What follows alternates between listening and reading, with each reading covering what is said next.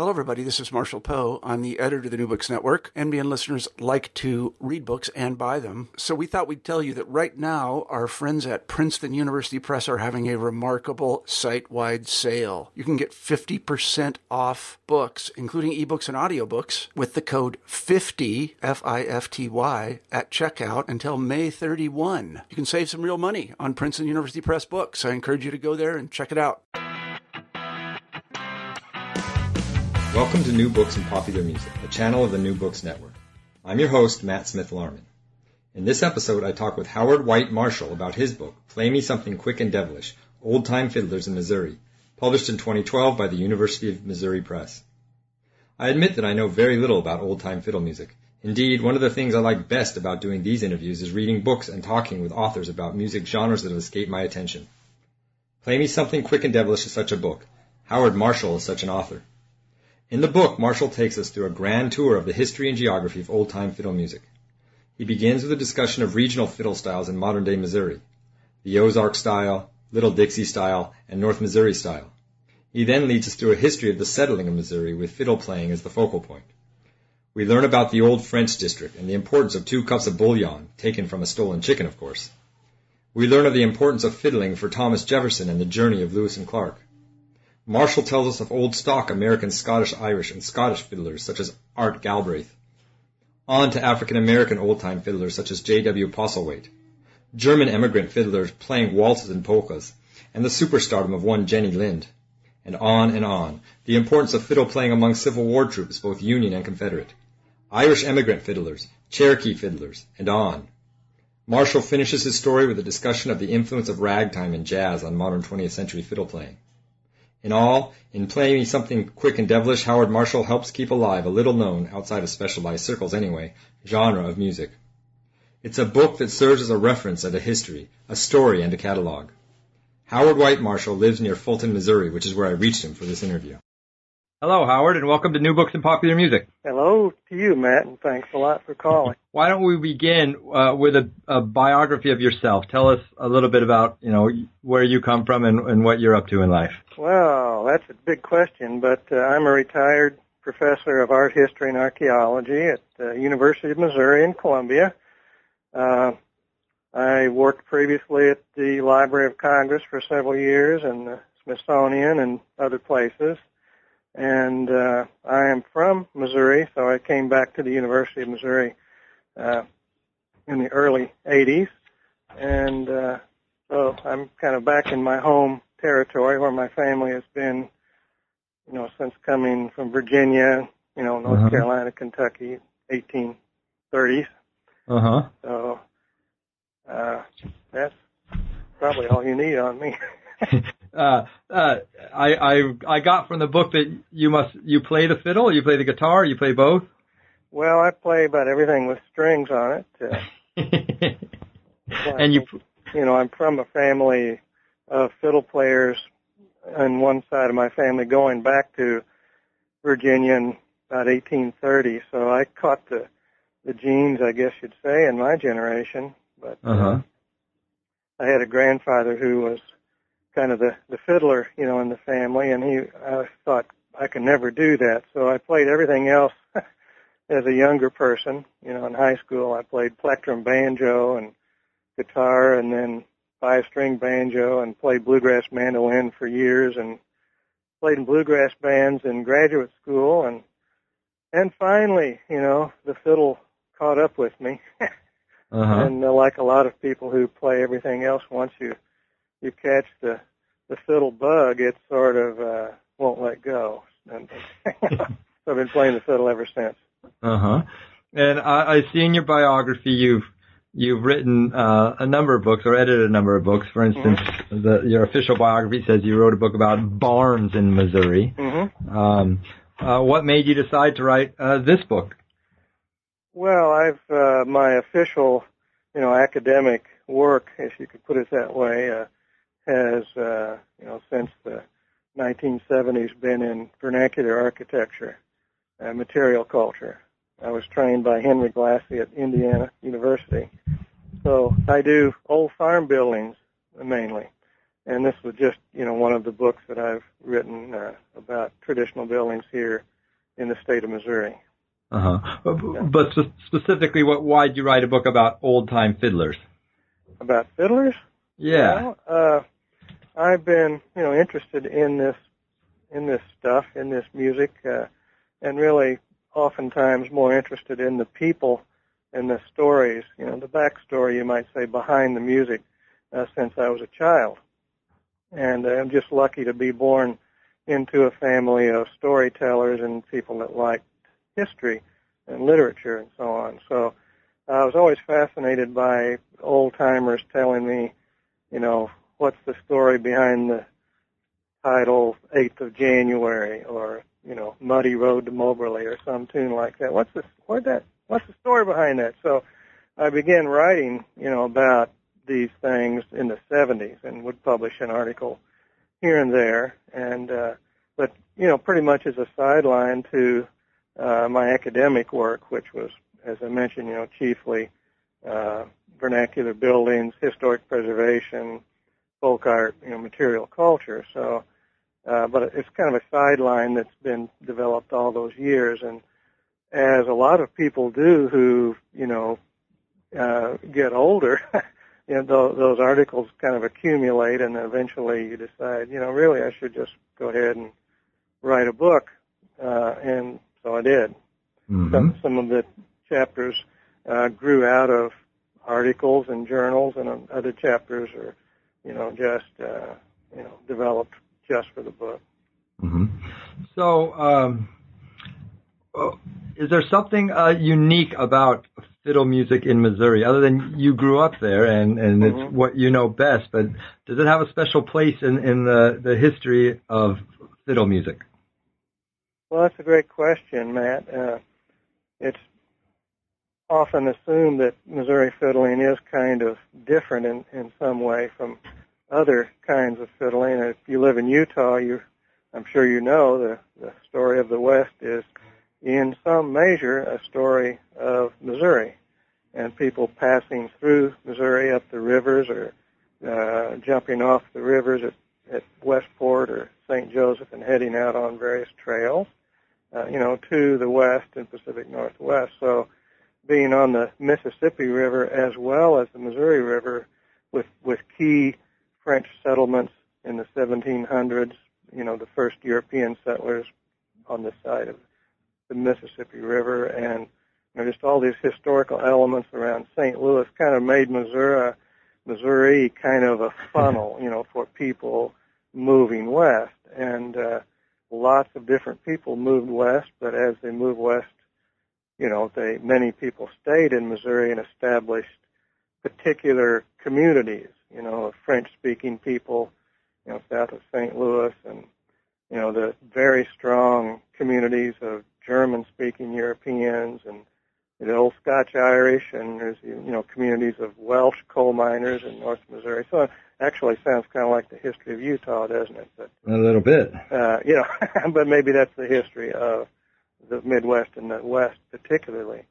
But those fiddle traditions, do kind of all go up the river, and further on in a time period when fiddle styles were starting to kind of, coalesce at different times in the 19th century. And plus Missouri, seems to, by most accounts, be a place where ragtime and early jazz developed, from Scott Joplin on down. So you add that, and then the publication of, all the Tin Pan Alley composers in St. Louis before New York became important. And, Missouri becomes a state that has a lot of interesting threads that kind of weave together in the fiddle music, that kind of, makes it an important place where, whether there's anything truly distinctive about Missouri styles of fiddling, I don't think so, but one can, as in, Utah or Georgia or Connecticut, if you listen to the music for 40, 50 years, you can begin to kind of discern patterns and profiles that relate to certain communities in a place and certain cultural geographic regions in a place. So you can kind of discern basic approaches to playing dance music, and one can see that clearly. I think in the book, in the CD that comes with the book, that has a sampler of about 33 different Missouri fiddlers from all over the state. So, and the book doesn't include modern stuff either. So it kind of quits in the 1920s. So we have a lot to come, don't we? We have bluegrass and western swing, and the folk song revival and so-called festival styles of fiddling. That Cajun music comes later, and so there's a lot of fiddling that isn't in the book. So hopefully the next book will take us through the 20th century. So that's not really a good answer to your question. The fabulous answer. But before we get any farther, I hope it's not too obvious a question, but what is fiddle music? How is it distinctive from other types of music played on a violin? Sure. Well, that's a great question and an important question. I approach it, from the perspective of people dancing. To me, to play the fiddle means to play music to make people want to dance or to help people dance. If it isn't danceable music, to me, in American tradition, in Midwestern tradition, in Missouri tradition, to bring it down to us, it isn't fiddling. It might be nice concert music, like in bluegrass music where you're just putting on a show and nobody cares, whether they dance or not, But for the traditions of the 19th century, particularly, this music is so wedded to dancing that without the music being in a danceable tempo and suitable, it just isn't fiddling. I think that's a huge difference between what we might call, old-time fiddling and many other kinds of music made on violins. Uh-huh. I don't know whether that makes the distinction work for you, but certainly it's different from a lot of performance-oriented music like modern jazz fiddling, for example, which you can't dance to. In fact, nobody wants you to dance to, past the 1930s, in the modern era. And classical music, which is music where you expect to sit down and be quiet and clap at the right times. And that's not the principle behind fiddling. And it's a huge distinction and terribly important, I think. Right. I suppose there are some, say, modern variations of country music and even bluegrass where people do dance, but it's still not old-time fiddle music. Is that right? Well, that and they use a fiddle. Yeah. Yes and no. Yes and no. Certainly, if you look at Western swing, let's say, which is dance music. Bob Wills and Milton Brown and all the people that came after, particularly Milton Brown, is to me the most important in that period.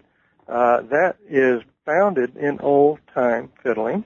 Many of the tunes carry into Western swing and today's country music. You hear some of the same tunes played, and it's still danceable. But the music does change after Western swing becomes imbued with the music, fiddling of Joe Venuti particularly, and it gets so much jazz into it. But Western swing is still danceable. That's different from modern jazz. So you can, if you listen to Western swing bands, you can sometimes hear old-time fiddle tunes, and people do dance to it. And if you talk to the fiddlers, quite often, if they're older fiddlers particularly, they can, in the back room, they could play a real nice Billy in the Low Ground or, Leather Breeches or an honest-to-God old-time fiddle tune, as well as the more, contemporary, souped-up, stylized, overproduced Nashville stuff. So getting to your research for the book as an historian, I imagine much of it you find it is an oral history, right? And how did you go about doing this research? Well, yeah, this is music that's ear music, as opposed to existing on pages in chicken tracks. So it goes from person to person. It is an oral and an oral tradition. So, you depend on that process of transmission to keep the music alive and to keep it fresh. And that presents, interesting questions in research. You have problems of trying to figure out where the music came from. If you don't have a particular manuscript, that's signed by a composer, that presents you interesting, can be obstacles, but it can be opportunities also. But as I've done the research for this book, I have actually traveled to, different places to try to track down some archival materials in Ireland and Scotland particularly. And it's kind of interesting that we have, 10 or 15 American fiddle tunes that I like to call ironclads. That's John Hartford's term, but I really like that. These are tunes like Soldier's Joy and Sally Gooden that you could recognize any place in the world played by any kind of band and any instrument. You'd know, hey, that is Sally Gooden. There's something about those tunes, and they're inherited through many generations, passed from person to person. And occasionally you can find sources for those tunes in manuscripts in Europe that may not be the actual composer, but maybe the person who first wrote it down. And then that tune, and we have a tune, for example, it's called by 35, 36 different titles. Lead Out is the title that most people know it by. Tommy Jackson used when he recorded in the 1950s, so most bluegrass and book fiddlers would call it Lead Out because that's how it appears in books now. But that's a tune that, like I said, has close to 35, 36 at least different titles around the United States and North America. That's 15 or 20 different titles in Missouri. And if you look we found some manuscripts in Scotland that indicate the tune was written down about in the 1750s, and called something like Miss Farquharson's Reel, and another version of it in the 1700s is Lady Botton Scott's Reel. Well, who can remember that? Nobody can remember that. And there were such great tunes that just went into that part of people's brains that remember music. It's kind of like trying to figure out who composed Happy Birthday. Nobody knows, and really, who cares? The fact is, anybody on the planet can hum a little bit of Happy Birthday, the way any old-time fiddler who is really an honest-to-God old-time fiddler can take a stagger at Soldier's Joy or Sally Gooden. Otherwise, I wouldn't think of them as fiddle players, in speaking of American old-time fiddling. Mm-hmm. So, the research process leads you to some big surprises, and one of the surprises is that a great portion of tunes that we assume are ancient melodies from the moors come from, Tin Pan Alley, either early big moments of composition during the Civil War period or later, literally Tin Pan Alley in New York City. A lot of tunes that we think are, old-time tunes are composed tunes, but they were so immediately popular and amazing. Most of them developed as sheet music for piano players. Those tunes are just assumed now to be ancient melodies, but they aren't. They're composed in 1898 or 1915. And we have a lot of those that fiddlers play every day, and just assume they're the same as Soldier's Joy, that they come from Scotland in the 1800s, but they don't. So that, to me, was kind of a surprise. Mm-hmm. But I think it's an important surprise because it just reminds you of the complexity and all the interlacings, that traditional music actually has, that really there's no one source for the music. The sources are plenteous, all over the place too. So, and it's interesting as this has, I guess, solidified or crystallized into a genre of music called old-time fiddling. In your book, in a number of places, you bring up arguments and disagreements among people about whether it's truly old-time fiddling, and I'm thinking back to the section on Listen to the Mockingbird that you write in chapter 6, and the inclusion of the bird sounds. In fact, I went to YouTube and looked up a few of them from fiddle contests, and yes, indeed, they put in the little bird sounds in the middle. Yeah.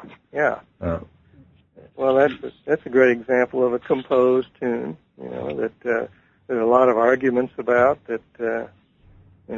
Some fiddlers hate that tune, others love it. Most people who don't like it are just somehow, subliminally resentful because they can't play it. But the mere fact that every time you play anywhere, somebody in the audience is going to say, "Play, Listen to the Mockingbird," that's telling you something, I think, about, that tune is one of those tunes that caught on in people's imaginations and stayed there. And, the bird calls have probably been in there a very long time, since the Civil War period. But usually whistled or played on something else, and finally some vaudeville fiddler or minstrel fiddler was so good that he figured out how to, hey, let's just play these on the high strings on the violin and see what happens, and it kind of became part of it. And of course, contest fiddlers resent it too, because it's considered to be a trick tune, although I don't think it is. It's actually a great tune, but very difficult to play well. And the bird calls are actually hard to do, to me anyway, technically speaking. So, there's a lot of controversy about what is old time and what isn't, and a lot of people would say Listen to the Mockingbird isn't an old time fiddle tune because it's, to their minds, it might be a little bit too slick and a little bit too fancy and demanding of violin skills that most of us do not have. And a lot of people are so conservative, or chauvinistic that they would say, well, that ain't old-time fiddling. That's too slick, which is bunk, but interesting, in terms of society and culture and how people perceive of music, what people, how they identify music as good or bad, depends on their own personalities and understandings. So an important part of the history of this music are these fiddle contests and they make these rules about what you can play and what you can't play. Is that right? Yeah. Well, tell us about contests generally and their importance. Well, sure. Well, fiddlers contests have been around since at least the 1700s. We have the earliest reference that so far we've been able to find in colonial America is a fiddler's contest in Virginia in about, I think 1736 or something like that. And in those early contests, there was great debate over who should play and who shouldn't.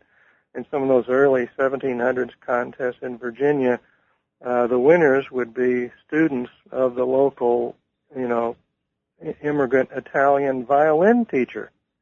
Well, so is it fair, for a person who has violin skills and perfect intonation and beautiful classical bowing, who sounds better to the uninitiated than the rough and ready great hoedown fiddler who makes people want to dance? I mean, who's the real fiddler there? So, this controversy has been around since the first contest we know about, on record in Virginia. And so ever since then, people have been trying to say what you can and cannot do in a fiddler's contest, and how the judging will be done fairly, and so on. And that's quite interesting because it's never been fair and cannot be fair, because it's more like judging Miss America than Olympic swimming. There's no button to push where a digital clock, made in Switzerland tells you who won. It's subliminal. It's impressionistic. So That's one reason fiddlers contests are continuing to be controversial, but by the same token, they're very important arenas. You know, just like circuses. You know, they're important. Just like circuses. Yeah, they are just like circuses, and you know, the fanciest elephant, you know, might get festooned with the best ribbons, but that might not be the smartest elephant or even the hardest working elephant in the circus. So, you know, it's quite interesting. I go to contests myself. I actually like them. A lot of people hate them. I like them because that's where fiddlers hang out.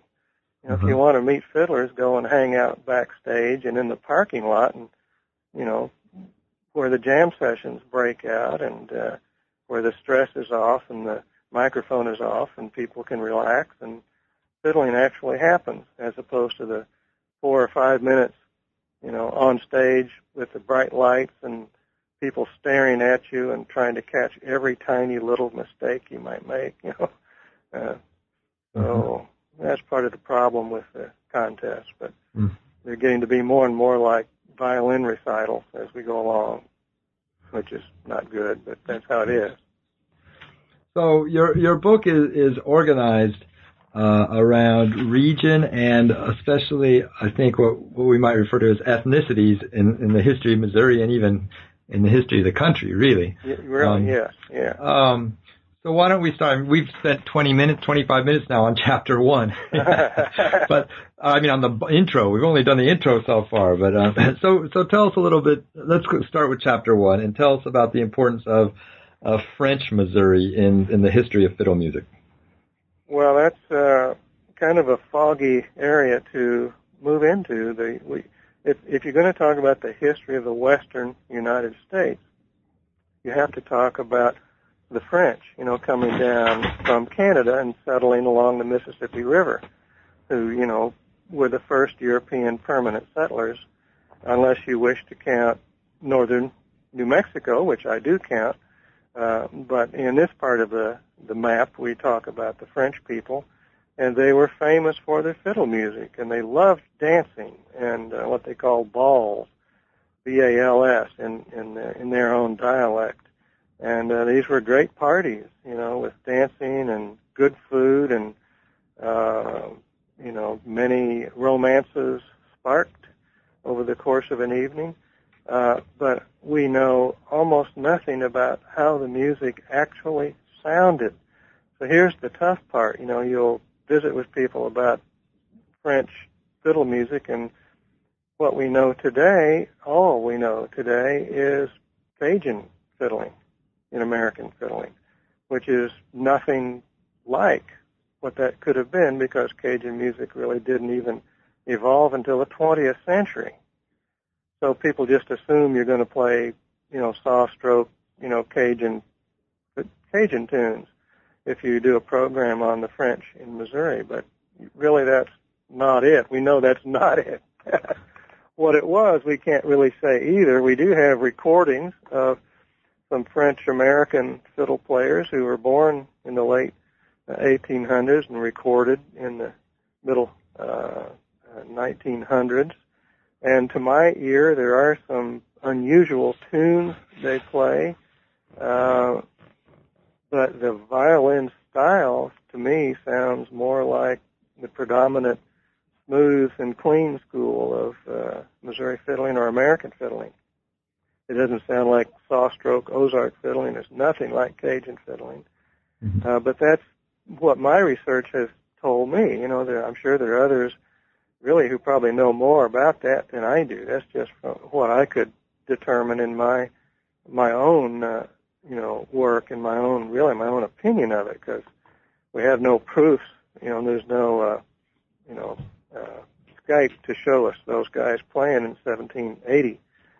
No iPod, no internet. So, you know, we don't know for sure. And we just have travelers' accounts of going to balls and describing the dances and so on. So it's a very tough thing to talk about. I do have one tune on the CD with the book from Lloyd Lallamondiere, who is a descendant of those 1700s French-Canadian settlers. family came to be stonemasons in the St. Genevieve area, the earliest families to settle there. And he plays tunes, and he is the descendant of many generations of fiddlers. I can't hear anything in his tunes that really, to me, sound French. Mm-hmm. So, as we understand it today, and nothing in it that sounds like Cajun music, but he'll play a tune and say, here's a Cajun tune, and play a Cajun tune that is from a 1950s country music record. Mm-hmm. So that's just how complicated it is when you do oral history and listen to what people tell you and then try to figure out the backstory, and it is, in fact, archaeology. It's working backwards through the layers of time, which is kind of how we have to operate. It's very interesting, but I can offer no, earth-shaking conclusions about the French other than to say that I'm pretty sure it isn't what today we think of as Cajun fiddling. So you break up, you distinguish three types of playing styles in Missouri, and I think they're roughly broken up by region. You have the Ozark style, the Little Dixie style, and the North Missouri style. Can you tell us about those? Sure. Through the years, as people have tried to write about this, really beginning with Vance Randolph, back in the 40s, people tried to sort out the styles in Missouri fiddling, and I first want to say that there are probably as many styles as there are fiddlers, because everyone brings his or her particular ingenuity and, memory and nuances into the music. That's good, and that's important. But as you build out from that, you can sort of distinguish two or three big piles of fiddle music that kind of make you think about how do you distinguish these things. And we're talking about dance music, so if everybody is playing Soldier's Joy, everybody's going to play it so people can square dance to it. That's number one. Soldier's Joy is a reel, a breakdown, a hoedown for square dancing. So then you start thinking about the noting. What's the melody like in the left hand? And that can be roughly similar across all kinds of lines. But when you get to the right hand, which is the bowing hand, that's where the real, personality of the fiddler comes out, and that's to me where styles in Missouri at least can be grouped into these big piles. And I guess I would say in those three, the Central Missouri or Little Dixie style, I call it, and the North Missouri style are very much alike.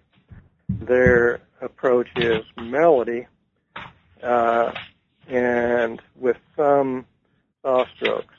But sort of the opposite of that, in a way, would be what I characterize perhaps too glibly as the Ozark style, which emphasizes the shuffle bow and jig bowing. They call it jig bowing in the Ozarks, or short bow style, which is the soft stroke da-da-da-da-da-da-da-da-da sound, that is so important for people dancing and is what the average person thinks of as when they hear that, they think old-time fiddling, that da-da-da-da-da, that sound, which is through the bowing in a shuffle bow.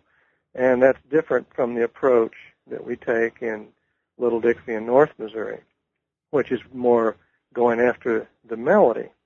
And so, one can say that, really there are those two or three broad approaches, but they do intersect, and there are great players deep in the Ozarks that sound like, they live in North Missouri, and vice versa.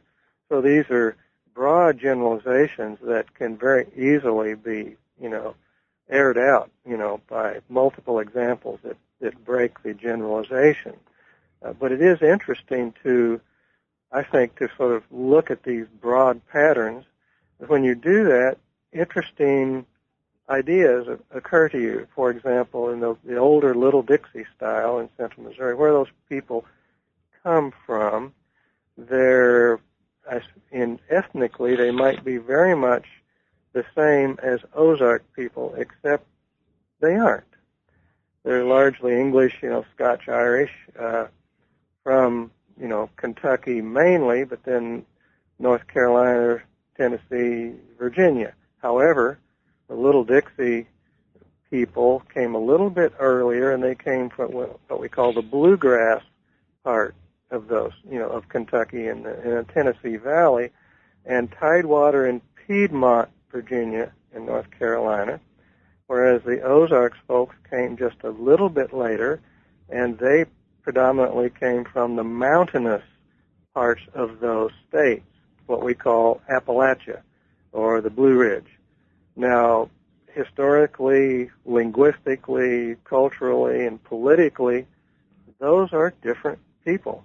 Although if you visit with them, they might appear to be just exactly the same people. And you can, I think, hear that in their fiddle playing, if you care to listen in that way. So I think it's fun to and interesting to sort of propose a little broader suggestions, about the further background of these folks, and the Little Dixie people are what we're going for when we're going for that melody and that a little bit more hornpipey sound, is we're actually relating more to Scotland, and particularly the lowlands of Scotland, than we are to, modern, the Ozark Appalachian style. So, now, do the fiddlers themselves make these same distinctions? No. Any fiddler here, though, will immediately tell you where you're from after you play. Even if they're not academics. Right. I'm just an average fiddle player, not academics. I was down in West Plains, which is, about a baseball throw from the Arkansas line, deep in the Ozarks. Just got back last night, played at a festival there, did a workshop, and inevitably somebody will say you must be from up around Columbia and up there in North Missouri. You sound like one of those hornpipe fiddlers. Now that's an interesting thing for somebody to say to you. This is another fiddler who said that, But people have been saying this to me since the 1960s, when I first started recording people in the Ozarks. They'd say, "Oh, you're from up there, up in the north." And that's the first time, late 1960s, I began to think about, what are they saying? What are they saying? And then I began to listen and think that, there is a broad distinction that can be made. And it does work. Like every stereotype and every generalization, I think does have an element of, archaeological fact at the bottom of it. So although you did create these genres academically, the people, the fiddlers do recognize these things. I mean, I think the fiddlers who are really, deep into it, beyond look to a Suzuki or the latest fiddle contest, they do understand these things. It's sort of north versus south in a way. Just the two approaches to living are expressed in a way, and broad stroke how they think about fiddle playing. But one can go too far in that kind of generalization too. So.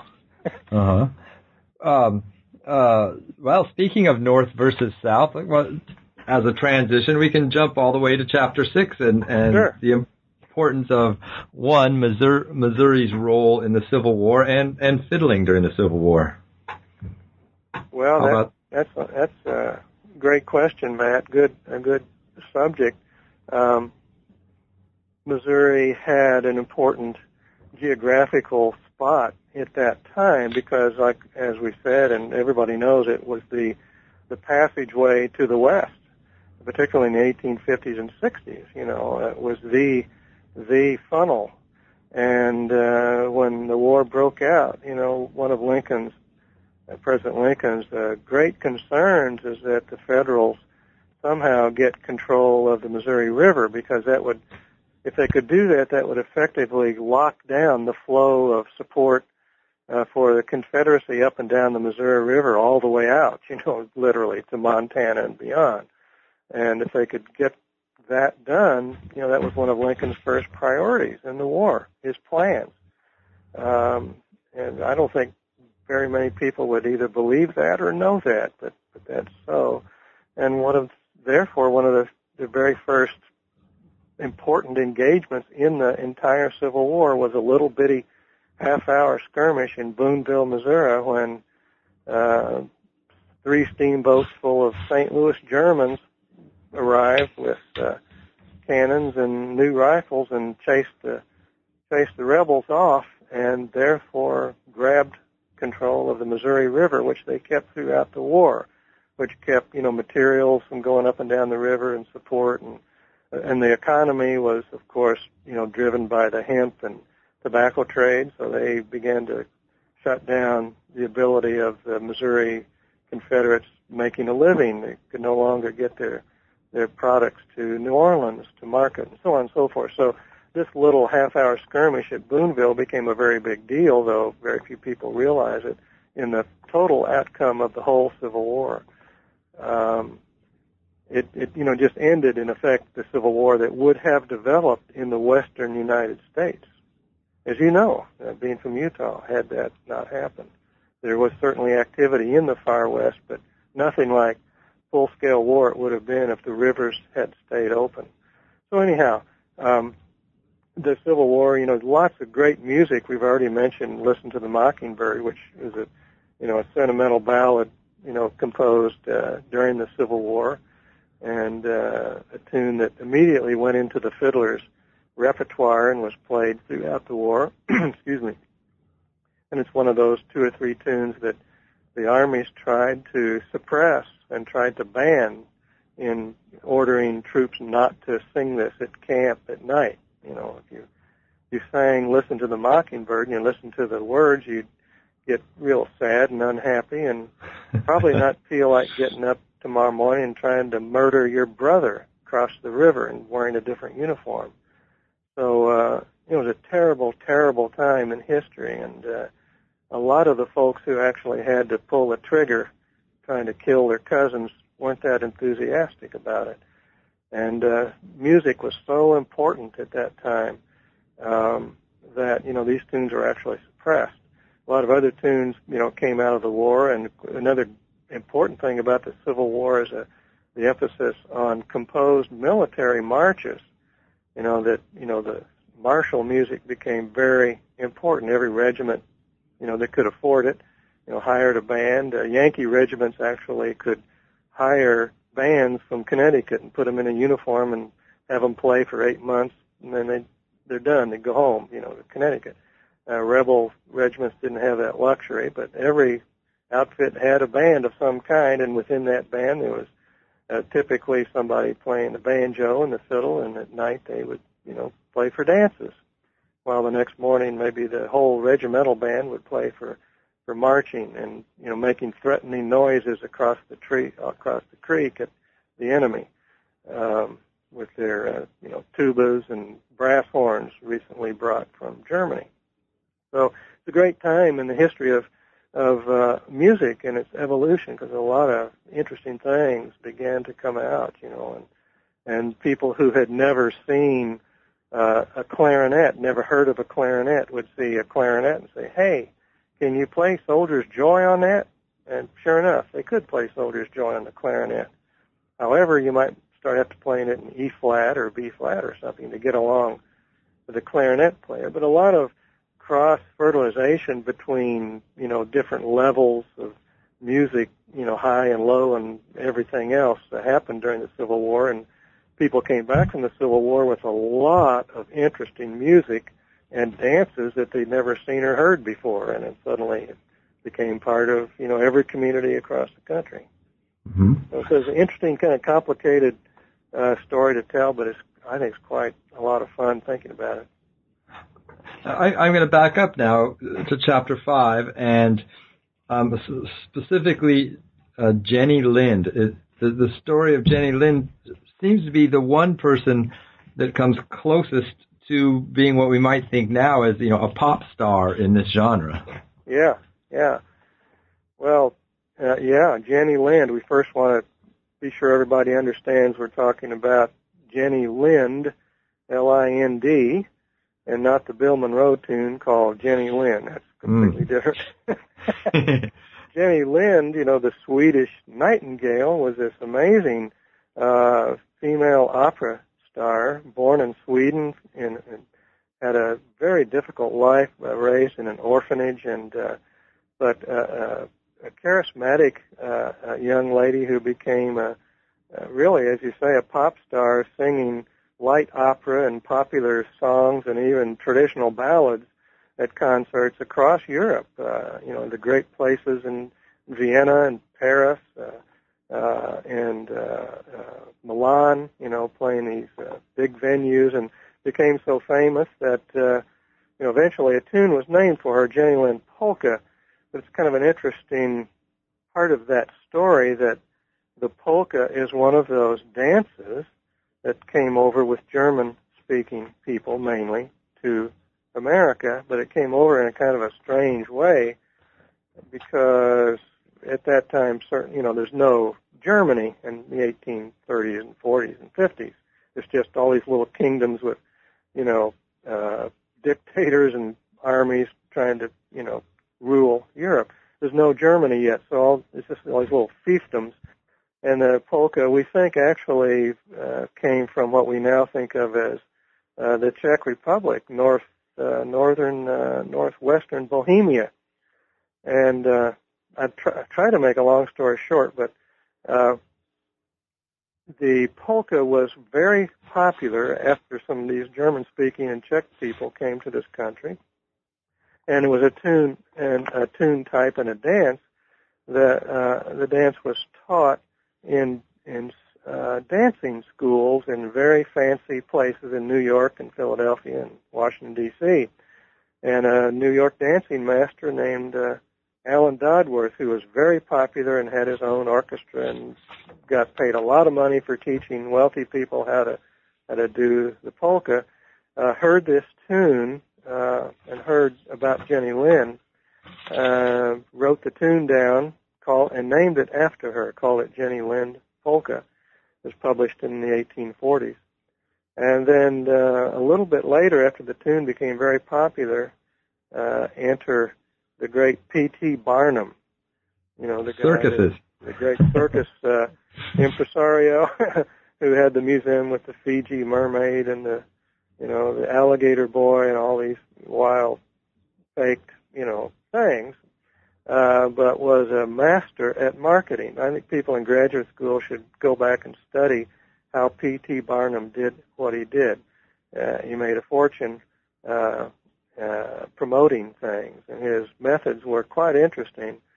Anyway, he heard about Jenny Lind and decided he would bring Jenny Lind to America to tour, and in 1851 he did bring her here, and I think he paid her, a couple of $100,000 in advance in 1850 dollars. That would be, certainly $1 million today, I suppose. And she toured all of the high spots in the Northeast, the Philadelphia, Boston, New York circuit, but other places in that area and down the East Coast, I think maybe to Charleston and Miami, and then in 1851 and 52, a big place to perform was Havana, Cuba. So she performed in Havana, Cuba with P.T. Barnum as her manager, came back across to New Orleans, and on a steamboat coming up the Mississippi River, I think they probably had a conversation, something like, well, we could go on up to Cincinnati, or is there anything on the other side of this river where we could perform? And in talking about 1852, the answer was usually no. What's across the Mississippi River in 1852? Nothing, a bunch of French guys scraping around, in the iron lead mines, and, maybe a few little settlements of, whiskey-making Kentucky hillbillies, but what else could be, maybe a few rich people, the slaves growing tobacco, but where could we perform? And there was one place in St. Louis that was nice enough for Jenny Lind to perform, and I think there was nothing west of there until you got maybe to San Francisco or maybe Santa Fe, New Mexico. There was no hall grand enough or suitable for Jenny Lind in 1850. So in other words, she played, her furthest west performance was St. Louis in 1852. It was a sellout, and they sold everything you can imagine, kid gloves, Jenny Lind earrings, special dishes, silverware, every kind of possible gimmick you could think of, including furniture. And of course, today you still see Jenny Lind beds, baby beds, and other furniture. And it was just a tremendous thing. And people still, to get around to the point of this, one of the points, if you look at the original sheet music from Alan Dodworth, which you can find online, 1842 or 44, something like that, it was a 5 or 6 part, real complicated polka in E flat or something like that. But if you take away the unnecessary parts and you boil it down to the 2 principal parts and put her over in the key of D or A, you have Jenny Lind polka almost note for note the way old-time fiddlers play it today. And to me, that's a phenomenal thing, that it's one of those tunes that, like I was saying with Sally Gooden and Soldier's Joy, that catches on in people's imagination, and it's still played almost the same way, almost a couple of hundred years later. It's quite an interesting process of the continuation of an interesting melody. Excuse me.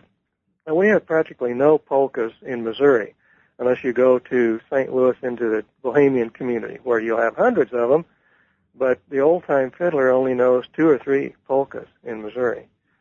Maybe in your country, I know in South Dakota and Wisconsin, fiddlers can probably play 50 or 200 polkas. But we're just not polka people here in Missouri, out in the countryside. So this is one of only 2 or 3 polkas that we still play here. And some people have different titles for it, but it's still a great tune, and we still play it, And it's all due to Jenny Lind, the Swedish Nightingale. So at an old-time fiddlers gathering, could someone yell out the Jenny Lind polka and somebody could play it? Yeah. Uh-huh. Yeah, since bluegrass became so popular, and the great maestro of bluegrass, Kenny Baker, recorded it. He recorded it under the title Heel and Toe Polka, which actually describes kind of how the dance goes. So once you hear that and get that title in your head, you might want to say, but some people call it Heel and Toe Polka. And, oh, okay, yeah, So now this is only fiddlers of, I think, deeper wells of repertoire. This wouldn't be the average fiddle camp kid or Suzuki student. But this is people of some maturity and some depth, or just who are interested in the whole story and not just what gets them through a fiddle contest. Fiddle camp kids. Yeah. Which are great things. I'm sure they're fabulous. Absolutely. There's a lot that I'm going to skip over in the interest of time, but let's move up to the 20th century and tell us a bit about Chapter 10 and the influence of ragtime and jazz and how fiddle playing now sounds because of ragtime and jazz. Sure. Well, Missouri is one of the hotbeds in the evolution of ragtime. A lot of the early important compositions were composed here by white and by black musicians and published in St. Louis, which was an important publishing place until New York and Chicago took over. But you get ragtime becoming important around 1900, mainly through piano players, but also through marching bands.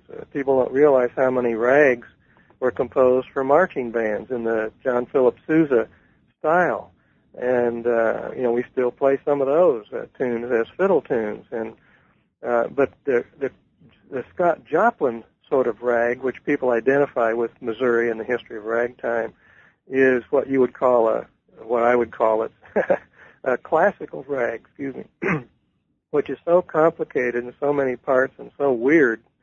No fiddler, short of, Paganini, I guess, or Mark O'Connor would even care to play it. So the rags that caught on with fiddle players were what I call country rags, which have the essential rag chord progression, changing chords. It could be the complete circle of fifths, or it could be just the 2 chord, which I call the rag chord. Some old-timers would call it a circus chord, which is a tip off that oh, this is going to be an old rag. And they're essentially two steps, foxtrots to dance to do the two-step to. And they involve a lot of swing fiddling that would become important in the 20s and 30s, and a lot of early jazz. But the tunes that in ragtime that were published that really stuck were those country rags that were, I don't know, I guess you could say they were simplified, perhaps they were, but they had a melody that would stick in people's heads, and they continued playing them. And we still, we have some of those today. A really great example of that, just for one that probably everybody knows, is the tune Red Wing, which, was a Tin Pan Alley composed song, 1908 or so, and is a rag, and has words to it. It was a great popular piece of sheet music that every, piano bench, had a copy of it in every parlor in the world in 1915. But Red Wing is such a great tune that fiddlers kind of took it over, but it does have that rag chord in it, if you know about it and choose to put it in. But it's one of those early rags that stuck with the fiddlers, and still, you can hear people play. At any jam session in Missouri, somebody's going to play, usually they're going to play Red Wing. Although many people think of it now as a kind of a perfunctory, simplistic tune, it really isn't, if you choose to play it. I don't know whether that is your answer or not, but well, did you get to the jazz part of that too? Well, the early, my book tries its best to slow down and quit in the 1920s, but you can't help, imply the future if you quit in the 1920s. But that's when it gets really interesting, with dancing and fiddling, because of, the introduction not only of real jazz through the fiddling of particularly Joe Venuti and his guitarist Eddie Lang, where you get some amazing new guitar stuff going on that others would be imitating until the present time, June 2013, still trying to figure out what those guys did in 1929, 28, whenever that record was put out. But that music, the swinging jazz music kind of pulls out of ragtime, some of the ragtime sensibilities, and kind of blends together with old-time dance tunes. And that leads into the 1930s where you get, full-blown big band jazz. That's another category. And then you get Western swing evolving out of that. But the roots of all that stuff, are seen even in the 19th century in a lot of military marches as well as old-time, piano rags. And the fiddle repertory expresses some of that. We play some jazz tunes today that, people, played in the 1920s and 1930s, and most of it we don't, but most old-time fiddlers will play one or two tunes that might actually come from those jazz composers, and often they don't realize it or care. Why should they care? But there are intimations of today's old-time fiddling and all these crevices, of early music, from the early 1900s. Mm-hmm. So what is the health of old-time fiddling today, Howard? Is it still going strong? I think, it's going great. We love to say, particularly as we get older, we love to say nobody can play it anymore, and all the old-time fiddlers are dead. And I've been hearing that since I was 15 years old. I'm 68 now. I've been hearing that a long time, and I've begun to realize that is actually represents almost a philosophy of life, that I'm the last guy that really knows how to play Sally Gooden. Me. And when I'm dead, nobody will be playing it right. That's just part of the whole world of fiddling, that we always assume that Grandpa played it better, or that whatever our favorite fiddler was in 1950, maybe it was Tommy Jackson or Howdy Forster, played it better than we can. But it isn't true. Each generation shapes the music and carries it on. old tunes do die out if people don't play them. That is true. So over time, who knows how many millions of tunes quit being played because nobody bothered to learn it before Uncle Bill kicked the bucket. That just happens. But the music, I think this kind of music will always be here. It just does change a little bit as time passes. But that's a good thing. I mean, it's like language changes. Culture does not stand still, and it can't stand still.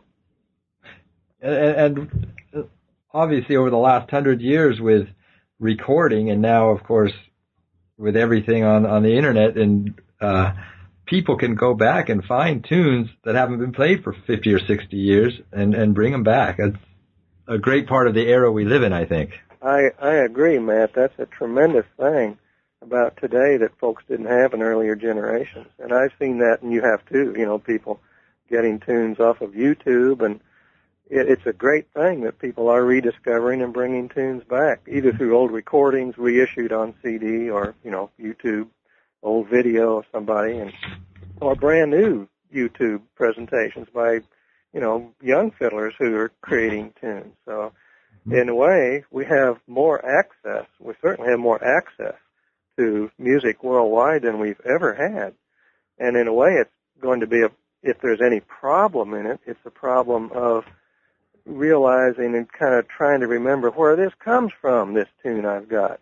Because, you'll hear somebody in Missouri play a tune that they got off of YouTube from someone playing in, let's say, North Carolina, and they'll say, I got this old tune, and they start playing it, and it's not a Missouri tune, quote unquote.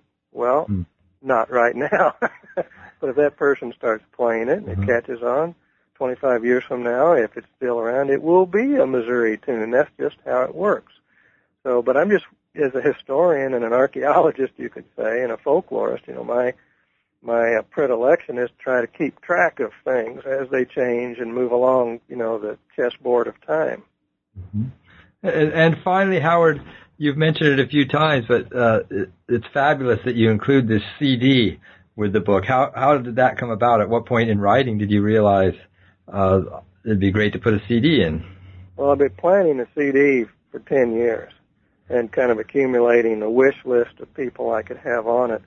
And the CD was part of the concept of the book from the get-go, because how can you do this book, without examples of fiddlers you talk about and different kinds of tunes, excuse me, and different kinds of styles. I do want to say, Matt, that that's not Marshall's top 10 fiddlers. That's not what that CD is supposed to do. Yes, it has a few of my, quote, favorite, unquote, fiddlers that I've known through the years, but I tried to get as many different styles as I could together to kind of represent, the early times of Missouri fiddling. And to some extent, I think I did succeed in that. There will be a few surprises of fiddlers that people have heard about but never heard a recording of, and some obscure fiddlers that, people have never heard of, and they will know now. And there are a few, world-famous Missouri fiddlers on there who are known already through their recordings and maybe their fiddle contest championships. So it's meant to be a sampler, just to kind of suggest what's out there. Well, as I said a bit earlier, there's a lot in your book we didn't cover in our interview. We didn't talk about the role of African Americans in fiddle playing, or Native Americans, or Thomas Jefferson, or Lewis and Clark, or a lot of these people. I'll encourage our listeners to actually go out and read the book to find out about this. So thank you very much, Howard, for being on the show. I appreciate your time. Well, thank you, Matt. I appreciate it very much. Good to talk to you. You've been listening to a conversation with Howard White Marshall about his book, Play Me Something Quick and Devilish, Old-Time Fiddlers in Missouri, published by the University of Missouri Press in 2012. Check back with New Books in Popular Music regularly for more interviews with authors of books about popular music. Thank you for listening.